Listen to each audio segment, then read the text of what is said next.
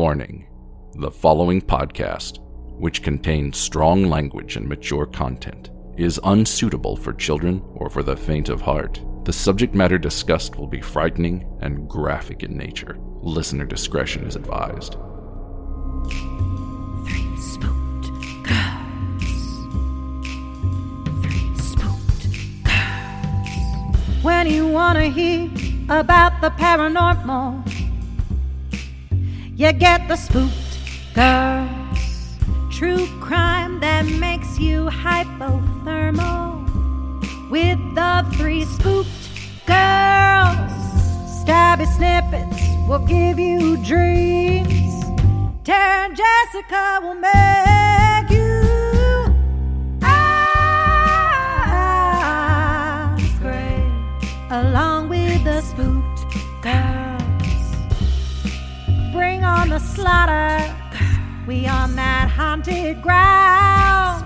Spooked girls. The three spooked girls. Hey there, spooksters, and welcome back to another episode here on Three Spooked Girls. My name is Jessica, and as always, I'm joined by my friend Tara. Hey, spooksters. Today is Thursday, so it's a stabby. But we're doing something. Actually, I want to say this. Stabbies were originated in us talking about a show. So this is really more like when we very first started this format.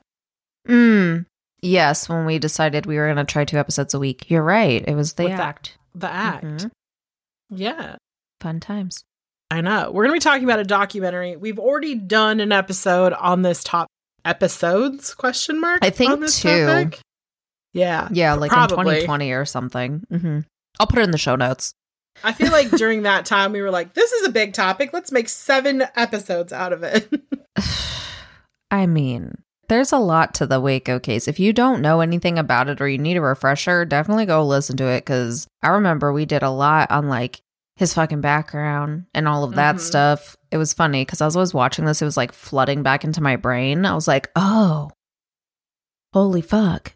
And I feel like because we did a lot of research on like David Koresh himself and everything, like I missed like a lot of the big things. Like I knew they had 50 caliber guns, but like I didn't realize they had like a sniper.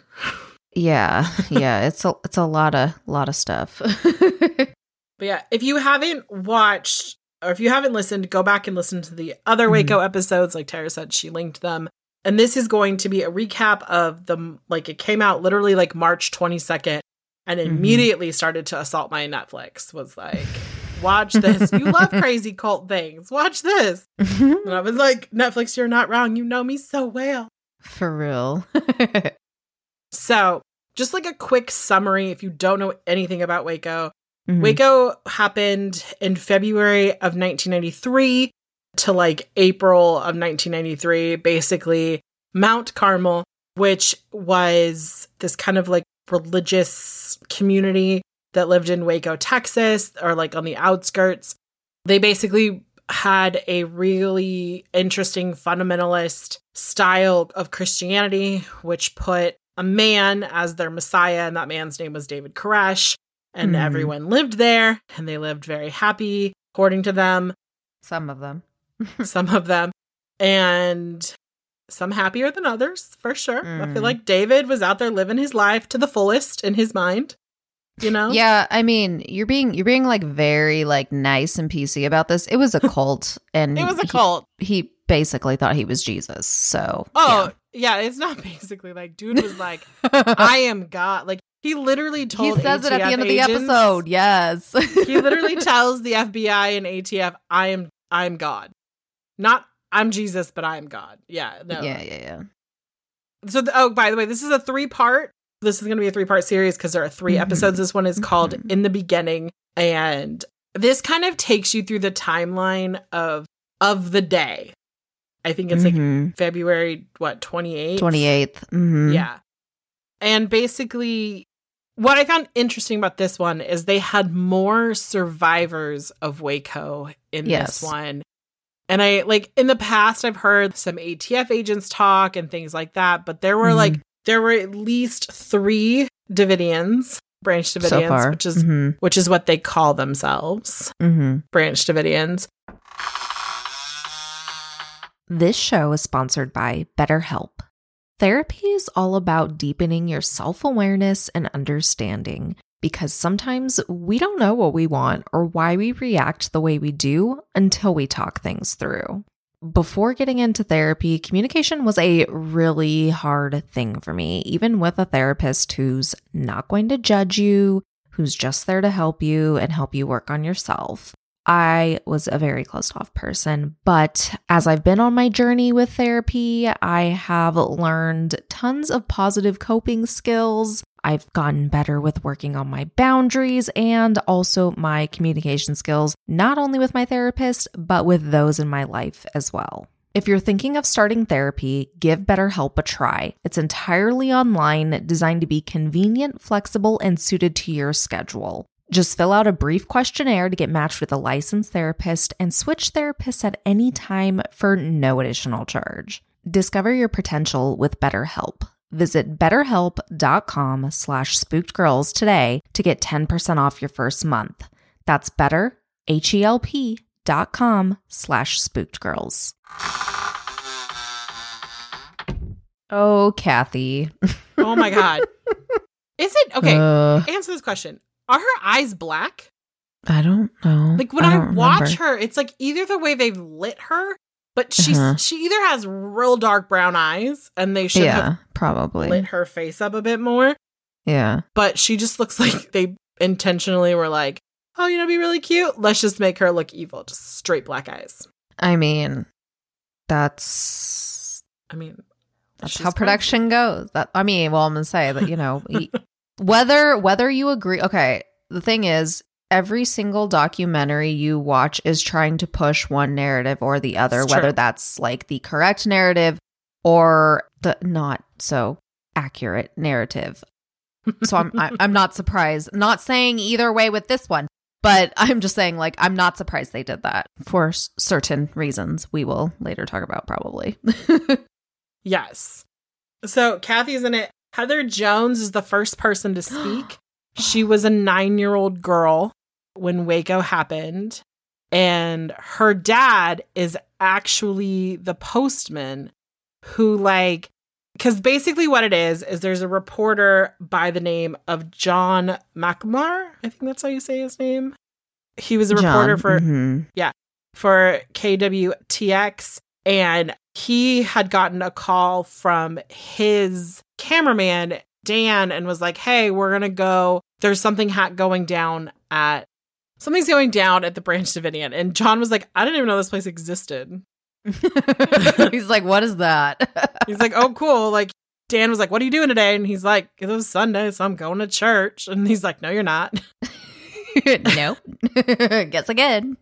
Some, I'll be honest, they're not meaning to be, but some of the ATF agents and the FBI agents and John, they just say things and you're like, that's really kind of funny. And you're like, oh no, it's really fucked up. Yeah.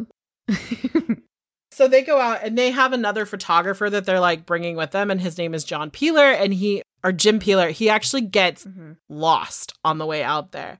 And Jim is on the radio with John and Dan, where are you guys? I can't find this place. I can't find the turn. They're from Texas. I'm really sorry. That was really bad. I don't know where my little weird twang came in. He's like, oh, I see someone. And he flags down a postman. And the postman is David Jones, who is the father of Heather Jones. And David Jones is one of Koresh's buddies. Peeps. Yup. So they come back. He's who goes and warns them. He's like, hey, by the way, they're coming. Yeah. There was a man by the name of Robert Rodriguez. And he was an undercover with the Branch Davidians. He was there. And so, he's talking to Koresh about it. And then he's like, I gotta leave, right? And generally with cults, when somebody tries to leave, they're killed. Right. And Koresh just let him go. Yeah. And I was like, is this one of those cults where people can actually leave if they want to? I can't remember. I wanted to refresh on this, but I didn't have the time. But I feel like there was a couple narratives with that. There was one where it's they were suspecting somebody was obviously an undercover. Mm-hmm. And then they thought it was maybe him. But then at the same time, it's kind of like, I think he was one. I remember we talked about it because I think we had done Jonestown close to it. And we're like, this is so weird because Jim Jones was not letting nobody leave. Right. Without drinking the Flavor Aid. So I can't remember if they talk about it. I think it's in the next episode. They talk about how Koresh basically like annulled everyone's marriages. And then Heather's mom left. Right. Mm-hmm. Because she was like, I ain't fucking Koresh. Like, that was literally her thing. Yeah. And she left. And so I kind of feel like people could come and go as they please. Mm-hmm. David Jones, he's out there and intercepts this, like, happening because of the fact that he has a job. And most times they don't allow people to have jobs outside. Mm-hmm. So I think that's interesting. Mm-hmm. The thing that kind of blew my mind is I know that on like some level I conceptualize that ATF stands for the Alcohol, Tobacco, and Firearms. Mm-hmm. They're a very, very specific niche part of the government and law enforcement. Yeah. Mm-hmm. And there's a man by the name of Bill Buford.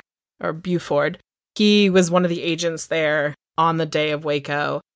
And when they say how like Robert comes out and then like goes and tells them, because they basically post up like a half mile away at this farmhouse, and Robert comes in and is like, hey, just to let you know, they know, right? And the ATF agents are like, okay, like now let's not do this. And their commanding officers are the ones who are like, no, you're still going in. And that the agents, as they're like rolling towards Mount Carmel, they knew it was going to be bad. They knew it was going to be fucking bad. Yeah, and whatnot. And it was interesting because there's a man that is in this documentary by the name of David Trudeau. There we go. His name is David Trudeau. And he was a Branch Davidian, and he came to basically like Koresh and Steven Snyder, or Schroeder, found this guy, David, in like a Guitar Center in LA. And we're like, come with us. And you have to think like the way that David tells the interaction, it didn't seem like Steve and David spent a lot of time with him. It was like a very minimal thing. And then they basically convinced him to like pack up and move to like Texas.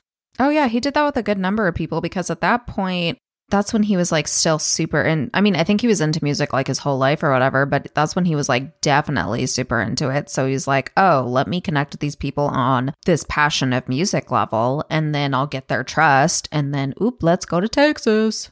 And the thing with cult leaders is they're very smart. good.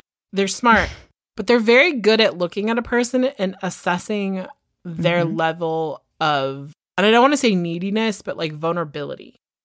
Right. They can read people very well. They find someone who is lacking something in their life. I kind of equate it to this. Like they talk about like cravings, right? Like if I'm craving ice cream, I might need calcium because my body gets calcium through ice cream. That makes me sound like I'm not a great eater. Not a great eater, but I'm just saying. But you know what I'm saying? Like that's what they talk about. And that's what like essentially what cult leaders do is that they just look at somebody and realize that that person's missing something in their life, and they offer a filler. It's not always the correct filler. Right. So it's interesting to me because of the fact that the people who were here truly, and I guess this is with all cults truly believe that their cause is the greatest cause on the planet, that everything that they're standing for is correct and everyone else is wrong. And they believe it in the extreme form. And like this group felt this way so much that they heavily armed themselves. Because that's why ATF is going in. It's not because they were a cult. I think, honest to God, if David Koresh had never bought any guns or ammunition or any of that shit, they probably would be a thriving cult still. Probably. Because they seemed to like they had jobs. Yeah. They weren't living off the government in any way. They were just out there being extreme worshiper. I mean, I think eventually David Koresh would have been because he was doing shit with kids. But yeah, I don't think that like the attention that they got, because, you know, Robert, when he was there, he like did inventory and found out that they had 1.6 million pieces of ammunition. That's not guns. That's the ammo that goes in the fucking guns. That's so fucking, like, that is so crazy. And that includes MR16s, 60, sorry. They had AK, they had all the AKs, they had all the ARs, they had homemade hand grenades. They were basically like a small country has probably less ammunition than the Branch Davidians did. Yeah. And that's I want to say this. The government didn't go in because of their religious beliefs. The government went in because they were like, at any point in time, if the Branch Davidians decide to march on Texas, they could take Texas. Exactly. Yeah. They had, I believe, at least one, if not multiple 50 caliber guns. They just had like all the fucking things. That was like way too much. Right. And they taught their kids, like Heather is 9 when this is happening. Oh my so you gosh, think about it, like she's 9 and she's been taught how to properly use this gun. That they know, and that David Koresh's it was a self-fulfilling prophecy. You know, his big thing is like, we have to arm ourselves because during the apocalypse, the U.S. government is going to come against us because of this. So we have to arm ourselves. And the U.S. government came against them because of the fact that they were arming themselves. Mm-hmm. It was like, you're trying to like stop A from happening, but you actually create A. Exactly. So this particular documentary is interesting because they actually have a lot of the never before seen footage. Like, I've seen the news clips and things like that, but there was like actual, like, so much more. The helicopter views. I don't think I've ever seen those before. Mm-mm. It's interesting because, like, at one point, John is talking about how they were like, call an ambulance. So he has to like run back to his truck. Yeah. And then, like, you realize that he's talking over this. And then you just see him in the camera. I was like, oh, he's running. Yeah. And then he was like, I was like, no shit. When he was like, and then I realized staying in the vehicle was probably the best idea. I'm like, no fucking shit. Because he's like, every time I open the door, they're like, bullets whizzed past. I was like, why would you get out? Right.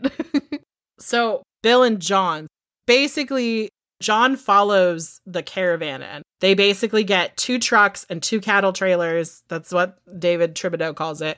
They put canvas over it. They put these guys in there and they roll up. And David Koresh has had, I don't know, at least an hour at this point, if not more, to kind of prepare. So, because you think about it, by the time that David Jones gets back there, tells Koresh gathers his people up. Mm-hmm. Then Robert leaves, goes and tells them. They argue probably about it for 5 to 10 minutes. And then they're like, you're going in, load up. This has to be about an hour. Right. And so they roll up and they roll out. And Kathy Schroeder, she talks about how she remembers it was like in the morning because she was making breakfast. They had just rung the bell for breakfast. Her kids had slept in, so they weren't dressed and ready for the day. Mm-hmm. And so like she had to go and like be with her kids and whatnot. And she kind of talks about it. And then they roll up. The ATF agents get out. She calls them like, what did she call them? In their black ninja suits. Yes, in their black ninja suits. And that, like, that's one of those moments where it's like you're not supposed to be laughing, but it's like just kind of funny how she's describing it. But it would be so fucking terrifying if you were like, you were waking up and you're seeing all these fucking law enforcement people with all this shit on. I'd be like, what the fuck is happening? I mean, yeah, it was terrifying. And then, you know, they go up to the door. Koresh opens it. Now, here's where we hear like 2 different sides of the story. Mm-hmm. You have what Bill says that David Koresh says, which is, get off my property, and then shuts the door. And then you hear David Thibodeau say that he's yelling, no, don't do this. There's women and children in here. Right. But David Thibodeau also says just a few minutes later, he was in the fucking tornado cellar the whole time. Because he was in like self-preservation mode. Right. Like he bolted and was like, nope, goodbye, as soon as he caught wind of it. So it's like, so which was it? Were you there and you saw this happen? Or were you already gone and you're just going off what other people told you? Right. And I mean, I do like later on, like, and I think in one of the other episodes, they basically like the ATF agents, the FBI agents are like, David Thibodeau was full of shit. So basically, from both sides, this had to be so fucking terrifying. Oh, for sure. I think the last time we were doing this, I thought about it from like Koresh and his like militant extremist side of it, but I didn't really like put the thought into like, how would a 9-year-old girl in this wooden fucking structure? Like, I'm really hoping they're in the fucking tornado cellar as well. Like, I'm hoping that they moved everyone down into a safe place. Yeah. Kathy talks about the fact that she's upstairs with her kids when all of this is starting. So I hope they got, I do really hope that the children got to a safe place and that they didn't see a lot of this. You hear Heather talk later in the episode, she talks about her grandfather, whose name is Perry, because like Heather grew up here. Her parents had met there. She grew up there. Her grandfather was there. And like he gets shot in the stomach at one point, and they did like a mercy killing, essentially. Instead of getting him out to a hospital, negotiating that, David Koresh lets people kill him. And Kathy says it. Yeah, we finished him off. That's what she says, but we'll get there. You know, Koresh is like, he's armed everyone. They're ready. And again, David Thibodeau is the one saying like, well, we didn't shoot first. They shot first. And Bill and John's a reporter, and he's going to report the fucking truth, because either way, it's a good fucking story. If ATF shot first, he gets to go and be like, ATF shot first. And if the Branch Davidians shoot first, that's a story too. He's so like, it doesn't matter. Right. He's neutral ground. Right. He's just trying to get whatever story comes out of this situation. Exactly. And so he even says that the Davidians shot first, and because the ATF then had to like scatter to run for cover. And you would have thought that if they'd shot first, they would have been in position. They would not be doing that. Exactly. Right. And the gunfire goes on for like a couple of hours. It's not quick. It's not like 10 rounds are shot. Someone gets hurt. They call ceasefire. Yeah. They were actually calling into the Branch Davidian, like talking to David Koresh. One of the things that the ATF agents did is once they started getting ground, they like went on the roof. Now, Bill is part of this group. In fact, it's so funny. Sorry, I don't mean to laugh. Because he's off, because they're showing them the footage of like what's happening. And he's like, I'm the guy going up the ladder first on the left. And then the dude slips a little bit. And I was like, oh, don't see. He's like, oh, no. But like he goes up and he talks about the fact that they're up there. They're being shot through the wall. They're just trying to like stop people. He actually gets into the second story, into the house. He gets shot in like the hip and thigh, and he down and he's bleeding. He talks about the fact that like he was like, fuck this, I'm getting out of this house, I don't want to die here, because he says that it was dirty. Right. Yeah. He's like, I'm not dying on this dirty floor. And I was like, well, damn, Bill. He's like, I'm gonna get, oh my God. And another thing he said too, he was like, I was just like, oh my gosh, my heart. He was like, man, at that moment, the only thing I was thinking about was, too bad I didn't take out more life insurance because I had 2 kids at home. I was like, oh, that's Jim Kavanaugh. That's so scary. Oh, my bad. But yeah, that stuck in my head too. I was just like, oh my God. When he said that, I was like, well, that's a fair thought. I mean, at least he's giving a shit about his kids, unlike Kathy, who fucking, I wrote down what she fucking, I know this is later, but I'm just going to say it now. She said, because this is like later when they're releasing the kids, she's like, it wasn't because we were trying to save them. We don't care about saving anything. We didn't care about living. We were caring about living for God. And I'm like, okay, so you don't give a shit. Which, I mean, with all the abuse and all the other shit, it's already obvious they don't give a shit. But I'm just like, damn, lady, you're still gonna fucking like cling to that all these years later? Are you fucking kidding me? She has doubled down. If he had lived and was like chilling in jail like that other fucking LDS guy. Yeah. I can't remember his name right now. Trash. She'd probably be fucking visiting him. Oh, for sure, because she was one of his, literally, like David, I'm kind of blurring this, we'll talk about it in the next episode, but like David Koresh, like when he annulled all of the marriages, it wasn't because he thought like he should be the only one, because he did actually marry a child. Yeah, a child. He did actually marry like a 14-year-old. She was 14. He married her, had children with her. Like he had his own children with his wife, and then was like, okay, I don't think anyone should be married. In fact, I think you all should annul your marriages and I get to fuck all your wives. Here's the thing. None of you get to fuck these women. what is with cult? I mean, I guess it's a power thing, but I'm just like, what is with all these cult leaders? Because it's not only this, it was fucking, I don't know if Jim Jones did it, but obviously like Nexium, they fucking right. No, gross things. I can't remember if Jim Jones did. Like, I think there was a lot of sex happening in Jonestown, but like, yeah, it's a theme though, where it's like, I'm gonna fuck all these women, like. Well, and in most cults that I've seen, like I've never seen like the annulment of marriages and be like, I'm the only one who can marry them. A lot of it is that it's kind of an honor for the leader to fuck your wife. Yeah. Ew. And in this one, it's like, it's such an honor for your wife to be like one of his many mistresses. And I'm just like blown away because like I'm thinking of like dudes I interact with and their needy asses and like how much men are like sex driven. Like I'm not trying to like say anything wrong. Like women are too. But like I can't sit there and think a lot of these men had children with these women. A lot of these men had thriving marriages. And then all of a sudden this woman is no longer your wife and you don't get to fuck her anymore. I'm just like, you got a bunch of dudes not like, they love Jesus a lot. That's all I got to say. I would have been like, as a woman, to be like, no. No. I don't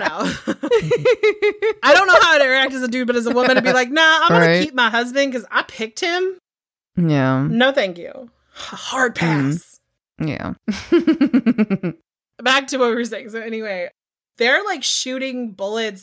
And they have the advantage. Like the way it's described, I've never heard it described until Bill described it, which is that it's in the middle of nowhere. There's 2 stories. So there's not like cover for them to hide in, like in the woods or something. And the house is like elevated. It's like up. So like they have the higher ground. Basically, I don't know. It's fucking crazy shit. It's like a 2+ hour gunfight. They're dealing with this and I feel like I'm sure there's plenty of kids like who's like even obviously older kids like teens and stuff too who saw it because I was just thinking about that. Like Heather just sticks out to me and just like seared into my brain so much because it's like, yeah, we have these other survivors and whatever. We have fucking Kathy and what's his butt, but it's like they were adults and they chose to be there. Heather was a child and defenseless and was born into it. Right. There's so many kids like that. Like, I just hope that obviously all of these children are adult, like well adults. They're older than us. But, I really hope unless they're babies, but you know what I mean? Right. I just hope they got like help and got support after that because if they were like old enough to remember, whether they were up in the house or in a cellar, like that's fucking scary. That's fucking scary as an adult. Right. And I think one of the things that really kind of hits for me is that you're a young child and the bad guys in these big black scary suits roll up with visible guns. They get out of these trailers. Let's say you're watching it from a window and you're a child and your parent grabs you and says, they've come to take us away. Their parents are brainwashed and these kids are like indoctrinated and they're just like Kathy says it, we were like, they believed that like the law enforcement was evil and they were teaching their kids that law enforcement was evil. So basically these children thought these big bad evil men were coming to destroy their home. And from all their perspectives, this is what was happening. They weren't seeing a different reality. Like we can look at it objectively 30 fucking years later because it's been 30 years, you know?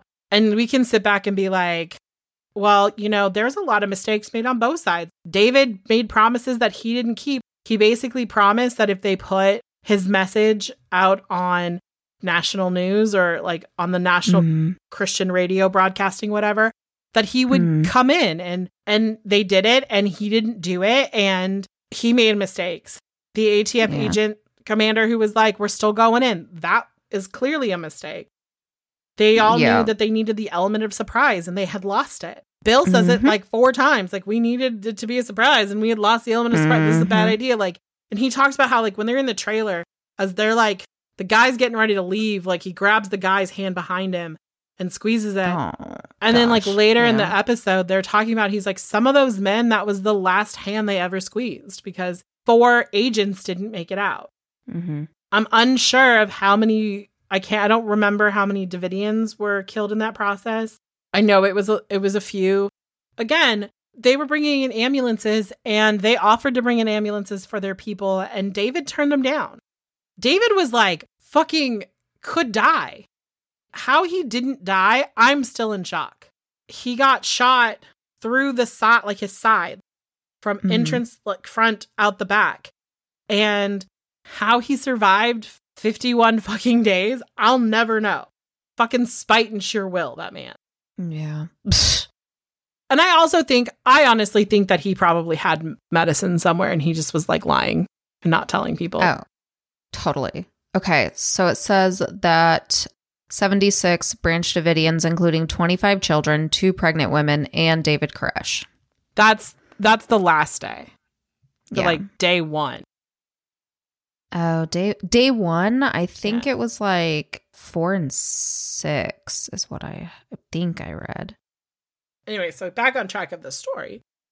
They're pinned down, Bill's like, I'm not fucking dying on this dirty ass floor. They get up.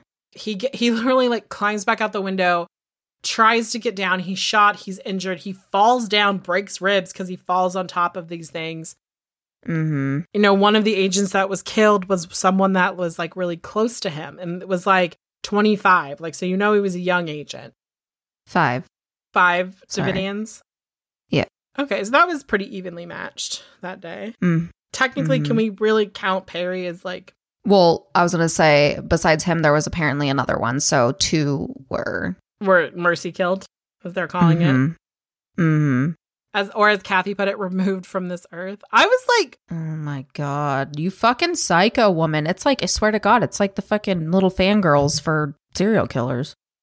I mean, literally, they were like... She literally said... Perry didn't die from his gunshot wound. Perry died so he couldn't suffer anymore. He was removed from the earth. We finished him. I will never forget that as far as... Because you know what makes me think Kathy fucking pulled that trigger? I don't trust Kathy. Like the fact that Kathy No, she is gives like... me bad vibes. She's an adult who consented to this shit. And sorry, David Thibodeau who consented to this shit and others who consented to this shit. Who are out living their lives, fuck that noise. Child endangerment up the yin yang. You're responsible for deaths.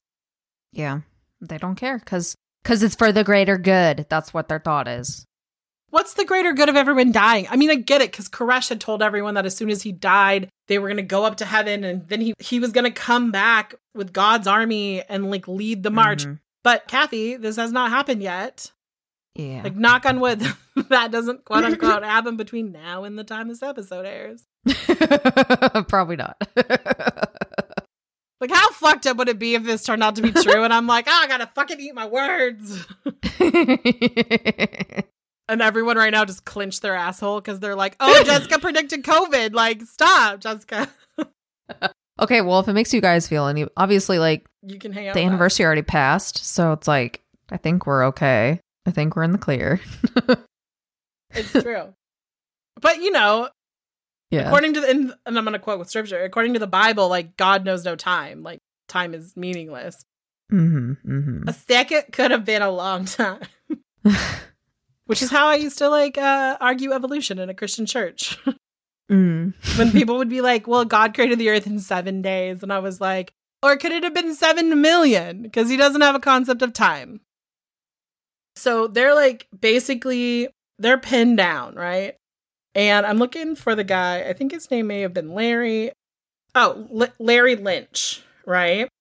And he was a lieutenant at that time with the county sheriff's department. And this is what is interesting to me. Larry's talking to him on the phone and he gets Koresh on the phone and he goes, Larry asks, who's this? And he goes, David Koresh. And David goes, well, who's this? And he goes, Lynch. And he goes, Lynch? Huh. And like kind of starts joking. He's like, that's a weird name. Sir, there are people dying and bullets being shot around you. And you're making fucking jokes with the negotiator about his name. Because he's psycho. In that moment, I was like, the dude is so like, you kind of hope he that thinks he's God. He's Right. not even scared. it's true. He's like, I'm going to die and come back. Boom. Like, I ain't scared. Yeah. Oh my God. Freaking nut. So anyway, Larry builds this rapport with him, right? And he really, like, he gets there and he actually negotiates a ceasefire, which in my mind was like crazy. And they're basically like, you have to we have to cease fire. You guys need medical care. Our guys need medical care. We're going to stop shooting. You guys have to stop shooting. David says, let me get that orchestrated, because there's this one guy by the name of like Kenny King, and he's an ATF agent. He's a retired Marine. Mm-hmm. You know those people, those guys who like are 20-year Marines and then they're like, oh, I got nothing else to do. I'm going to go also be this. Yeah. That's what he did. Like, he was well trained. He had been shot and basically he was like, I'm going to die. Like, I'm going to lay here and die. But basically, they get a ceasefire. Bill is pretty fucking like banged up. He's got a bullet, like basically shattered his nose kind of. Like, because it hit the bridge of his nose. Grazed him. Yeah. Ooh. He's been shot in the hip and the leg and the thigh part of his leg. He broke his ribs when he fell on the go-karts that they had. He's fucked up. There's so many people and they don't have the ability to just like pack everybody up in the trailers and get them out. Right. They're trying to get them out. In fact, Bill is so fucked up. Like, they throw people in the back of this in John's truck. There's like two dudes in the truck. And then they were like, where are we going to put Bill? And they're like, oh, I got it. We'll just put Bill on the fucking hood of the truck like he's some fucking deer that's been killed and hold him there. Right. And then like the most crushing picture is like a dude holding Bill, right? And he's like kissing Bill's head, which I don't think he was kissing Bill's head. I think he was like talking to him, but it definitely looked like he was like kissing Bill. Yeah. And I was like, oh my God, like to think about like these ATF agents who were following orders and they knew going into it, they might not walk out of it. Right. And I kind of got the sense that like they kind of were pretty confident. Like they knew the situation. Like they knew that they probably had so many raids where they're like, oh, this is no brainer. Mm-hmm. I also think that's funny that John said, hey, I'm just going to go do a quick, they're going to do a raid. I'll probably get an interview with a couple of ATF agents. I'd be home and then go home for lunch. I'd be home for a late lunch. It's like, Or no, John, you ain't going anywhere. No. So the ceasefire happens. They get ambulances. They get people treated. Dan Maloney has literally been filming this whole thing. And the ATF agents were not happy about it. So we saw that footage. And it's interesting because, like, I guess John was like, they roughed him up. And I was like, I watched the footage. I was like, where? Nobody touched him. No, they were just like being stern with him. Well, right. They were like, they're doing their job. Right. Because my thought is, what if this dude just like walked out of the Branch Davidian compound dressed as a reporter and was walking out and was going to like go up to all the agents that were there? He's not going to get all of them, but he might get some of them. Like, they're trained to think like, I have to react. Yeah. Like detonate a grenade, bomb, like, you know what I mean? They could have had anything, you know? Exactly. On this side, David is like, they're trying to get together, like get people to see who's hurt, who's not hurt. They're trying to assess this. Larry is still talking to David. By the way, Larry makes a mistake, according to other people. Basically, he tells David, I'll be with you through this. David apparently doesn't think that Larry should sleep ever, because apparently David doesn't sleep. I mean. Right? Yeah. Because like, he up all the time. Yeah, he's fucking nuts. They get it on the air. It goes national. Like, Connie Chung is reporting on this, like, nationally. Yeah. And this is kind of like, this story, obviously, like, if you've listened to us or if you've listened to some backstories, Waco inspired Timothy McVeigh, which happened 2 years later. And this event has lasting effects in the American history. Oh, for sure. And it's because it's on the news.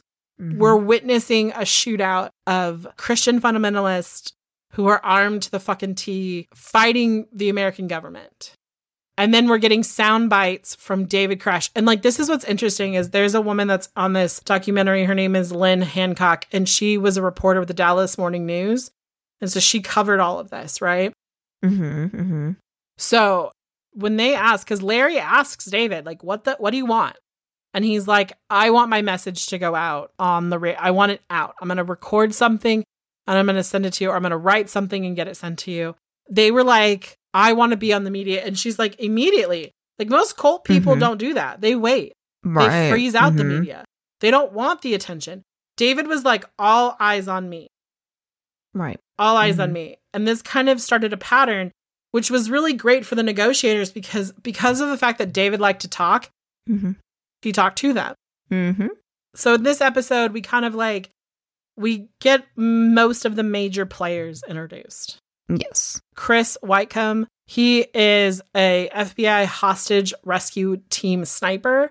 He basically was on that farmhouse that was like a half mile away, posted up on the roof. He'll be throughout the whole series, and he'll talk about like what it was like to watch what was happening, what was going on. Then we get introduced to Gary Nosner. He was the actual like negotiating, like he was the negotiation unit chief. Like he came in from DC. Right. Like they flew in the best of the fucking best for this. And like Chris talks about when his team like is deployed for something, they're like, they know it's fucking, like it's going to be fucked up and shit. Yeah. And it's going to be horrible. And so like, I can imagine like Ruby Ridge had just happened a couple years earlier. Right. And they're thinking like, fuck. And the fact that like they find out that these 4 dudes that are ATF agents have been killed, and they're angry about that because they're like, our brothers in arms have been hurt. It's kind of like this crazy scenario. Yeah. Like the end of this episode, you kind of get the sense that like they're getting what they want. Like David's getting what he wants. He makes a promise to people. If you tell my message, I will let 2 kids out at a time. And he does. And this is like where Tara's thing earlier that we're talking about, that like Scott and Chrissy, which are Kathy's children, they put them in a car and they drive them out and they drop them off. Like they get these kids, they come out, the FBI takes them away. They come to the negotiation hostage center. They're like, put them on the phone. And you just hear like Kathy talk about, she's on the phone with her child. I'm not a mom. You're a mom. I can completely understand what it would be like. I had a child and it was taken from me in a situation, and then I'm on the phone with them. You would think that there'd be so much relief in that person's voice. And Kathy, fucking cold-hearted bitch, like nothing. She's like, hi, Scott. How are you? I'm hungry. The kids are like, I don't know what's happening, which is great. Like super great that the kids are fucking clueless with what's happening. Yeah. But she's like, I love you. You know, she talks about God a little bit and she goes, I love you. And, you know, Scott's like, I love you too. And she goes, and David loves you too. The fucking sick. Ew. Yeah, I know. Oh, the biggest ick ever. I was like, did you just fucking, like, your kids were just hostage negotiated from you. Right. And your abuser loves you too. Kiss, kiss. Like, that's the fucking thing that, like, this is like the thought that went in my head. That's the last thing she could have said to Scott. Ever. We know Kathy gets out. The bitch, like, gets manipulated. Thank God. Like, thank God the negotiators were, like, smart enough to be like, let me know how to push a button. Right. It's just crazy because I think that was one of the things, like, we hadn't heard previously. Because if you haven't watched it, you hear the actual recording of this. Jessica's not exaggerating at all. This lady's just like, oh, I'm talking to him like he's at fucking Susie's house. It's fine. Like I'm going to see you tomorrow. Jesus. It's like almost like you're talking to your kid, like checking up if they made it to like an after school party, like a sleepover, and they made it safely off the bus to this friend's house. That's kind of what this reminds me of, is like calling your parent to be like, I made it. 100%. But I think like the negotiation team does a really fucking good job. Yeah. Yeah. I agree. And the episode kind of like winds down where they're like trying to establish this communication and get things out, and they're getting kids out, but they're not getting them out fast enough. So with that, we're going to go ahead and close this episode. There are 2 more. So they will be stabbies in the month of April, and we will be talking about this. It's kind of fitting because it was like 30 years 2 days ago in real time for us. Crazy. Or no, what's today? No, it's April 19th. Oh, okay. Super close, though. It was happening. Yeah. Right now. Yeah, So. 30 years ago. And it's just crazy because, like, I was young when this was happening. I was 7. And I remember my parents talking about it. Yeah, I was a baby. That's crazy. And whatnot. And I remember being like, I didn't quite understand. And because I was raised in a religious household, I didn't understand. And I'm going to definitely rant at some point. Like, one of the things I didn't say that I should have said in this episode, because I have a note of it, is Kathy does say that, like, her thing is she just wants to be able to serve God the way that she wants, and that's protected. And yes, it's protected under their constitutional right for you to be able to serve God the way that you want to. However, you cannot stockpile 1.6 million pieces of ammunition and get away with it. Like, that's not a thing. Like, yeah. This conversation isn't about religion. It is about religious fanatics because it's about David Koresh and his ability to manipulate people. But it is not about religion. It is not about, are these people, like, is serving God wrong? That's not what this conversation is about. No, it's about the fucking stockpiles of shit you had that you could have fucking had a domestic terrorist situation going on. They were being investigated because they were considered domestic terrorists. Yes. Come at me with your Second Amendment things. That's not what this is about. People, I believe, like, I've said this on the show, responsible gun ownership, totally fine. 1.6 million rounds of ammunition is not responsible gun ownership. Yeah. Teaching small children to use guns, not because you're teaching them to hunt. Like, because I grew up in a culture where kids learn to hunt early. My nephew learned to hunt early. Yeah, there's a difference. Right. But they're not being taught to, like, go out and have survival skills to, like, live off the land. Like, kind of Ruby Ridge did. Like, Ruby Ridge, they knew how to use guns. Well, they were on militia too, but, like, they knew how to use guns primarily because, like, they hunted. Right. These people, like, went to the fucking grocery store. Yeah. No, this was about, like, we're training you for the apocalypse and you're our little army. Like, that's what it fucking was. No matter how you want to cut that, that's child abuse. Yeah. Super duper. Eesh. All bad. We're going to leave it on this hot note. Yeah. So with that, we will see you back here on Monday for another episode. And next week, we'll be back with another one of these. One of these. Okay. Bye, guys.